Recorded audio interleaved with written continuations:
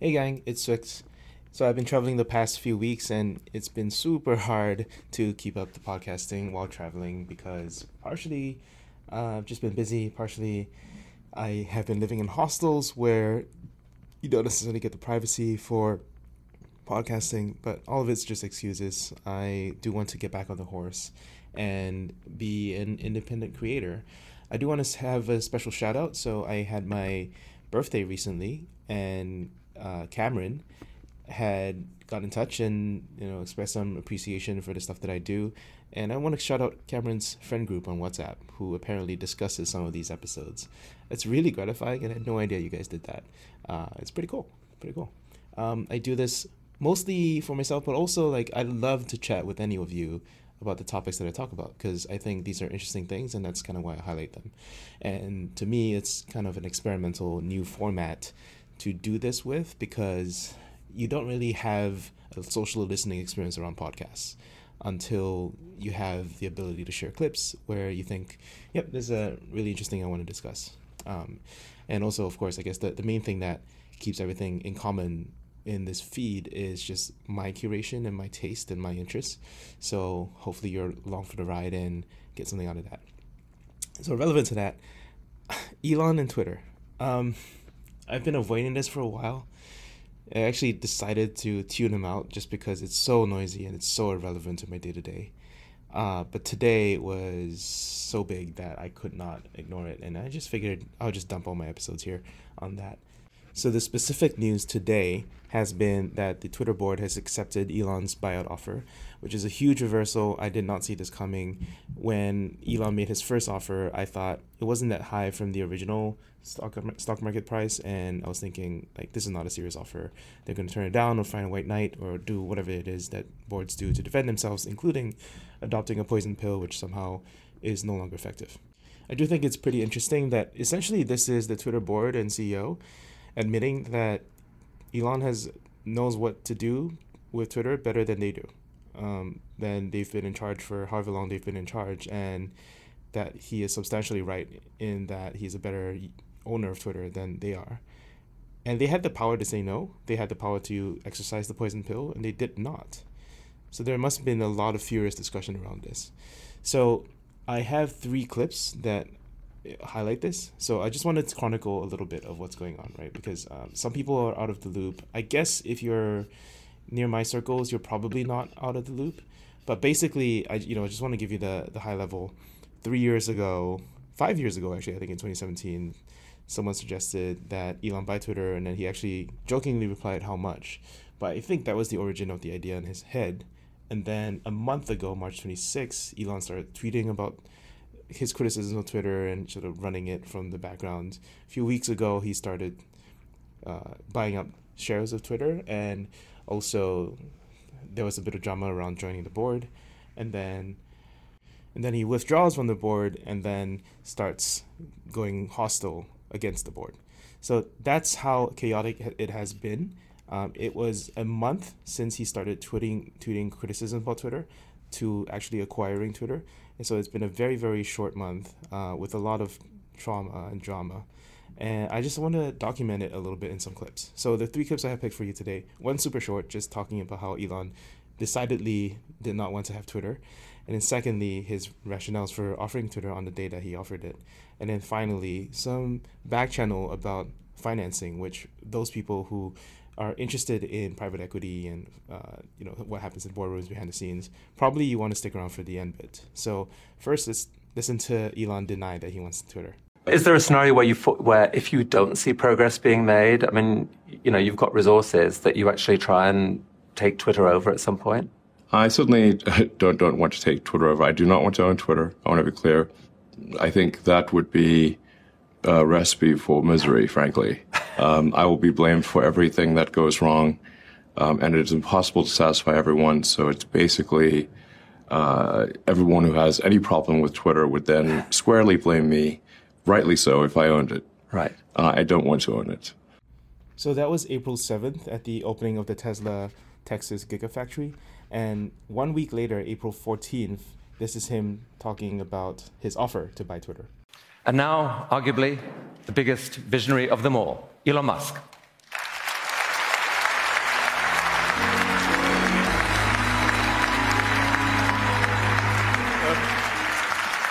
Hey. Elon, welcome. So, Elon, a few hours ago, you made an offer to buy Twitter.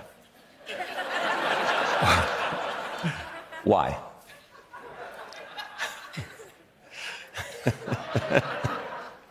How'd you know? Little bird tweeted in my ear or something, I don't know. By the way, have you seen the movie Ted about the bear? I have. It's a good movie. Don't mention that here.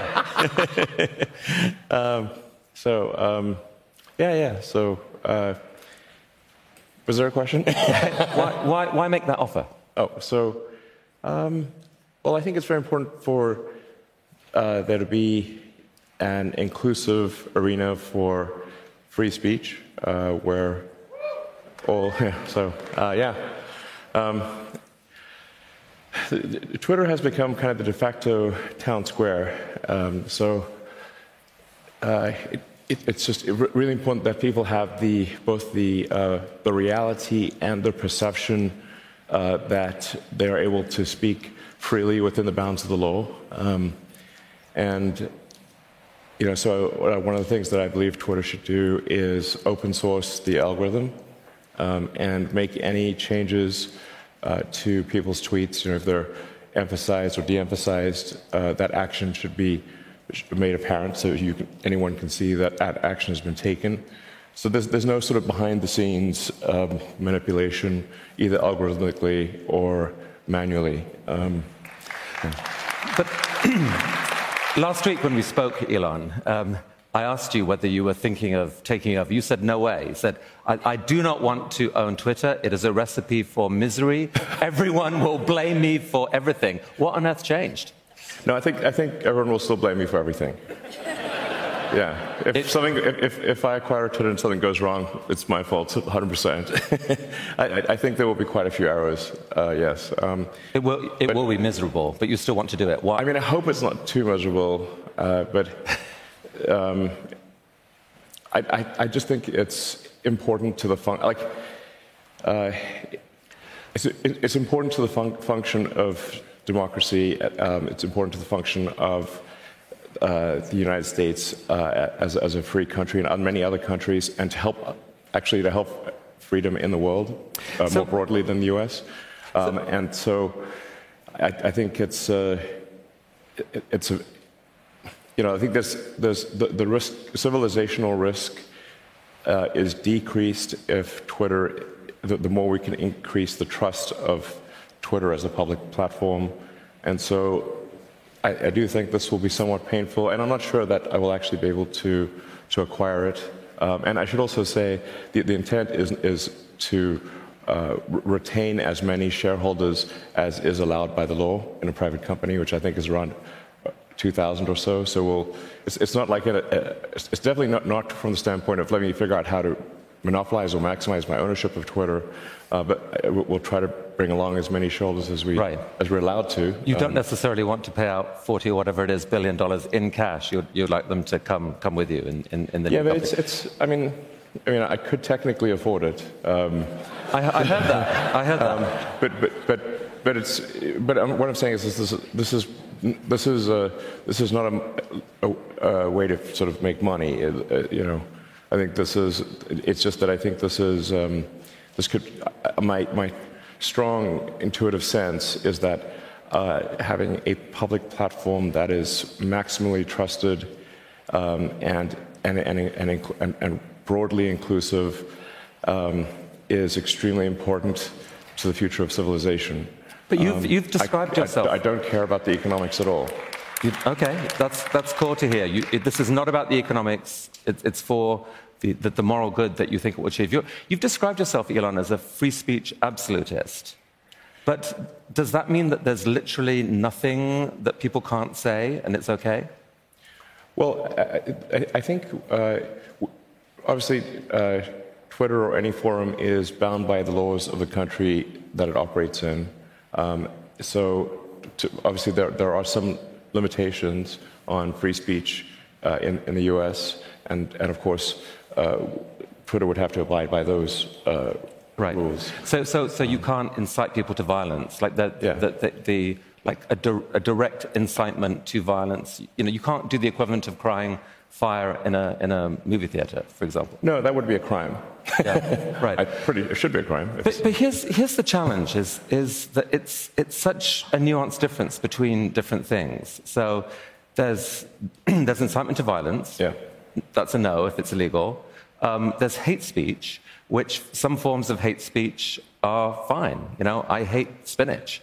I mean, if it's sautéed in a, cream sauce, it can be quite nice. But the problem is, so let's say someone says, okay, here's one tweet: I hate politician X. Yeah. Next tweet is, I wish politician X wasn't alive, as some of us have said about Putin right now, for example. So that's legitimate speech. Another tweet is, I wish politician X wasn't alive, with a picture of their head with a gun sight over it. Or that plus their address. I mean, at some point, someone has to make a decision as to which of those is not okay. Can an algorithm do that? Or surely you need human judgment at some point? No, I think, like I said, in my view, Twitter should match the laws of the country, and really, that there's an obligation to do that. But going beyond that, and having it be unclear who's making what changes to where, having tweets sort of mysteriously be promoted and demoted with no insight into what's going on, having a black box algorithm promote some things and not other things, I think this can be quite dangerous. So the idea of opening the algorithm is a huge deal, and I think many people would welcome that, of understanding exactly how it's making the decision. And critique it. And critique like improve it. What I mean is I think the code should be on GitHub, So then, so people can look through it and say I see a problem here. I don't agree with this. They can highlight issues, right. Suggest changes in the same way that you sort of update Linux or Signal or something like that, But as I understand it, at some point right now, what the algorithm would do is it would look at, for example, how many people have flagged a tweet as obnoxious, and then at some point a human has to look at it and make a decision as to, does this cross the line or not? That the algorithm itself can't, I don't think yet, tell the difference between legal and okay and definitely obnoxious. And so the question is, which humans, make that call? I mean, do you have a picture of that? Right now, Twitter and Facebook and others, they've hired thousands of people to try to help make wise decisions. And the trouble is that no one can agree on what is wise. How do you solve that? Well, I think we would want to err on this. If in doubt, let the speech, let it exist. It would have, if it's a gray area, I would say let the tweet exist. But obviously, in a case where there's perhaps a lot of controversy, that you would not want to necessarily promote that tweet. So I'm not saying that I have all the answers here, but I do think that we want to be just very reluctant to delete things and have just be very cautious with permanent bans. Timeouts I think are better than sort of permanent bans, and but just in general, like I said, how it won't be perfect, but I think we wanted to really have, like I said, the perception and reality that speech is as free as reasonably possible, and a good sign as to whether there is free speech is someone you don't like allowed to say something you don't like. And if that is the case, then we have free speech. And it's damn annoying when someone you don't like says something you don't like. That is a sign of a healthy, functioning, free speech situation. So I think many people would agree with that. And looking at the reaction online, many people are excited by you coming in and the changes you're proposing. Some others are absolutely horrified. Here's how they would see it. They would say, wait a sec, we agree that Twitter is an incredibly important town square. It is, where the world exchanges opinion about life and death matters. How on earth could it be owned by the world's richest person? That can't be right. So how do you, what's the response there? Is there any way that you can distance yourself from the actual decision-making that matters on content in some very clear way that is convincing to people? Well, like I said, I think it's very important that the algorithm be open sourced and that any manual adjustments be identified. So if somebody did something to a tweet, there's information attached to it that action was taken. And I won't personally be, in there editing tweets. But you'll know if something was done to promote, demote, or otherwise affect a tweet. As for media sort of ownership, you've got Mark Zuckerberg owning Facebook and Instagram and WhatsApp, and with a share ownership structure that will have Mark Zuckerberg the 14th still controlling those entities. Literally. Well, certainly we won't have that at Twitter. If you commit to opening up the algorithm, that definitely gives some level of confidence. So both the clips I just shared with you are excerpts from TED interviews that he did with Chris Anderson. Probably recommend checking out some of those if you're interested in the non-Twitter parts of Elon's life. But unfortunately, it's just all that people want to talk about these days. I think it's interesting. There was a little bit of interesting discussion around how he secured funding, and there's not that much discussion in the mainstream media about it because people aren't really interested in funding. They just kind of assume that he can handle it. But I really like this discussion from the Three Cartoon Avatars podcast about the funding. And it's the kind of discussion that you don't really get until you're steeped in finance and, quite frankly, more concerned about the inner dealings about something that you can never be involved in. Let's just have a quick listen. He's an entrepreneur. He's got an ultra concentrated stake in Tesla, which if you look at its actual earnings potential, when you get rid of those government credits for electric vehicles, doesn't look as great. He's a very sharp guy, and he knows it would be nice to have an excuse to cash 40 or 50 billion dollars of my stake out. But if I'm going to do that, Tesla shareholders are going to ask what is going on. And so if you create a nice little smokescreen that gives you a logical reason as to why you should shell $50 billion of your stake, it's a pretty sweet deal. It's a great, I don't think he really cares about buying this company or not, but it's a really good way to say, you know what, I'm selling my share to make this bid look more real.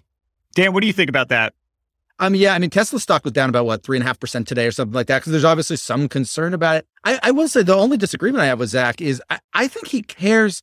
I don't know if he cares about buying Twitter per se. I think he legitimately cares about his view of free speech and social media. I think that's something that actually does animate him. I don't think he has thought through what any of that really means. And I'll also add, I don't think Chris Anderson really pressed him in a good way on that particularly. The word Chris kept using was obnoxious tweets. The word harassment never came up in that conversation. I think he does care about it. I think it's fun and sexy, and candidly, very, very rich people have always liked having a way to control, if not America's discourse, at least the terms of that discourse. And I think there's no country or company in America that's more important to the discourse, or maybe the global discourse, or even the practical application of politics, like the way politicians communicate with voters. To be clear, I think he wants to own it. There's no question he wants to own it. It's a great place to park $50 billion. I think there's this beautiful secondary benefit of diversification for somebody who's got 20 some odd % of one of the most overvalued companies in the world. Not that Tesla is a bad company by plus SpaceX. Yeah. Great business, right? But is it worth $1 trillion? No, probably not. I think he's well aware. He was the one saying it was overvalued about, 500% ago. So, this is a great opportunity. I love it. I think the whole thing is phenomenal. Kudos to him for just deciding to do this probably yesterday and having a bid today.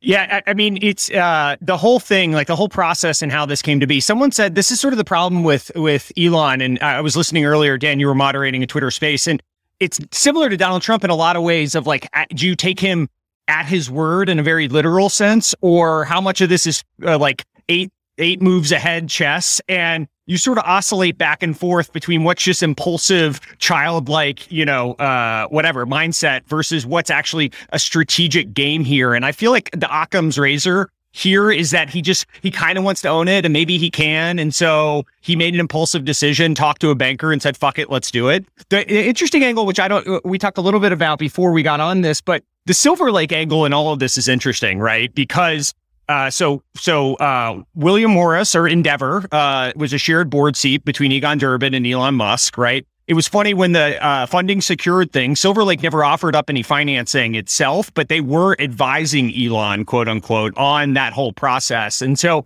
it's pretty clear these guys are close. Now, they made an investment in Twitter, what was it, 18 months ago, a year ago, along with Elliott, right? Elliott, yeah. Yeah. And so now Egon is both in the boardroom, but presumably pretty close with Elon. And so I wonder, is it possible there's a fox in the hen house there that's actually influencing this from the inside, saying, hey, Elon, you might as well do it? Or again, back to your Jack Dorsey thing, it's hard to know who's on what side in this sort of Game of Thrones battle that's going on. Well, right. Jack obviously probably views Egon Durbin of Silver Lake as one of the Kingslayers, right? One of the people who came in and stabbed him in the back. That's it. This goes back to as the day progressed, right? We did the Twitter Spaces about about an hour before Elon did the thing at TED.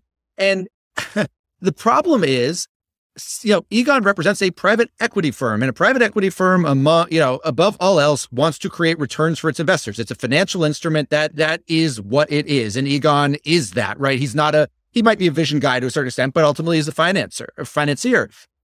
Elon has said he doesn't care about the finances. Elon, one of the issues here, which, Elon didn't raise and didn't get brought up really at TED, there was a lot of talk about edit buttons and, would you deplatform or platform people?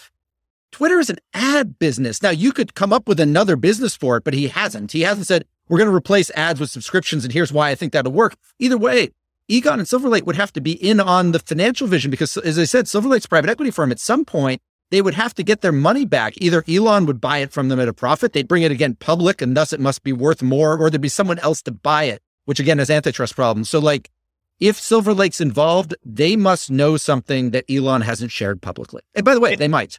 And that's what's interesting is when Silver Lake obviously did the big Dell deal, and it was Michael Dell and Egon Durbin, and they were talking all that through, it was just accelerating the path that they were already on, right? This would be kind of a wholesale change going from an advertising focused business to a subscription business. And some of this stuff is in the work, like they have Twitter Blue and, the subscription business that now they're charging for TweetDeck and all that. But I mean, going from 10% of revenue and knocking out another 90%, it just doesn't feel practical that it's going to happen. And so clearly, if this is like a utilitarian or like an idealistic move by Elon for a social good, that's not going to align, to your point, with a very literal private equity firm. It would also be hypocritical for Silver Lake because when Silver Lake took Dell private, they did that in partnership with Michael Dell. And if you remember this, Blackstone tried to get in and buy it instead.